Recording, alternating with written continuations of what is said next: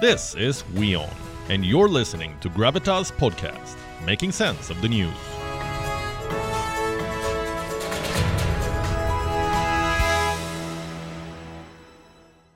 Before we end the show, I want to tell you what's happening in China, where billionaires are having a rather difficult time. They are losing their wealth, all because of the authoritarian tendencies of President Xi Jinping. According to one claim, the fortunes of Chinese billionaires have plunged drastically. I have some numbers. Just over 1,300 citizens in China now have a minimum net worth of 5 billion yuan. That is $690 million. The number of billionaires dropped by 239 this year. And the number of super rich fell by 29.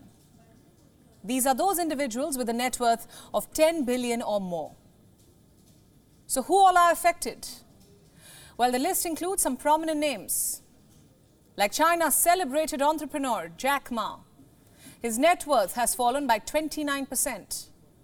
Jack Ma is now worth 25.7 billion. The second name on this list is ByteDance founder Zhang Yiming. This is the same company behind TikTok.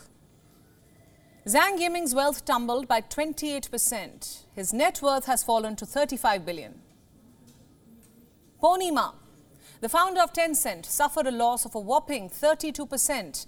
His net worth now stands at just a little over 30 billion. Those numbers could fall even more because of Xi Jinping's vow. The Chinese president has plans to regulate wealth.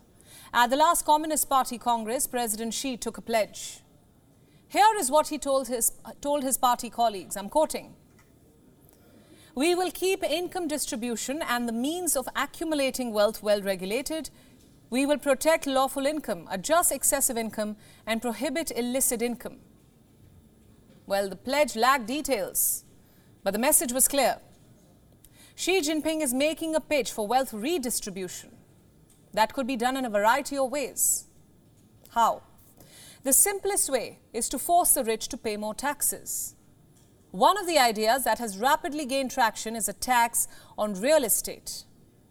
Asking the rich to finance government initiatives is another idea that is being discussed. The Communist Party hasn't spelled out its plans yet, but for the rich, the message is quite clear. They might have to part with more of their money. China's rich perhaps realize what's coming, so they are parking their money. China's high net worth individuals are looking towards private equity companies. Rich Chinese citizens are looking for safe havens for their wealth. Others could be opting for shady methods to park cash.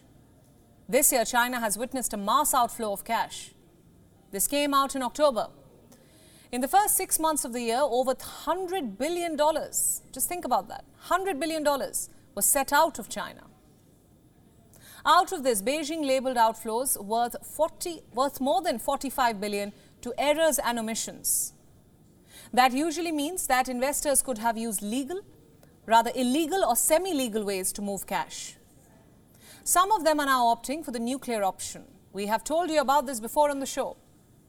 Some of the rich and wealthy have activated their escape plans. They are leaving the country altogether. Well, more money and rich citizens could leave the mainland if the Communist Party decides to impose tougher measures.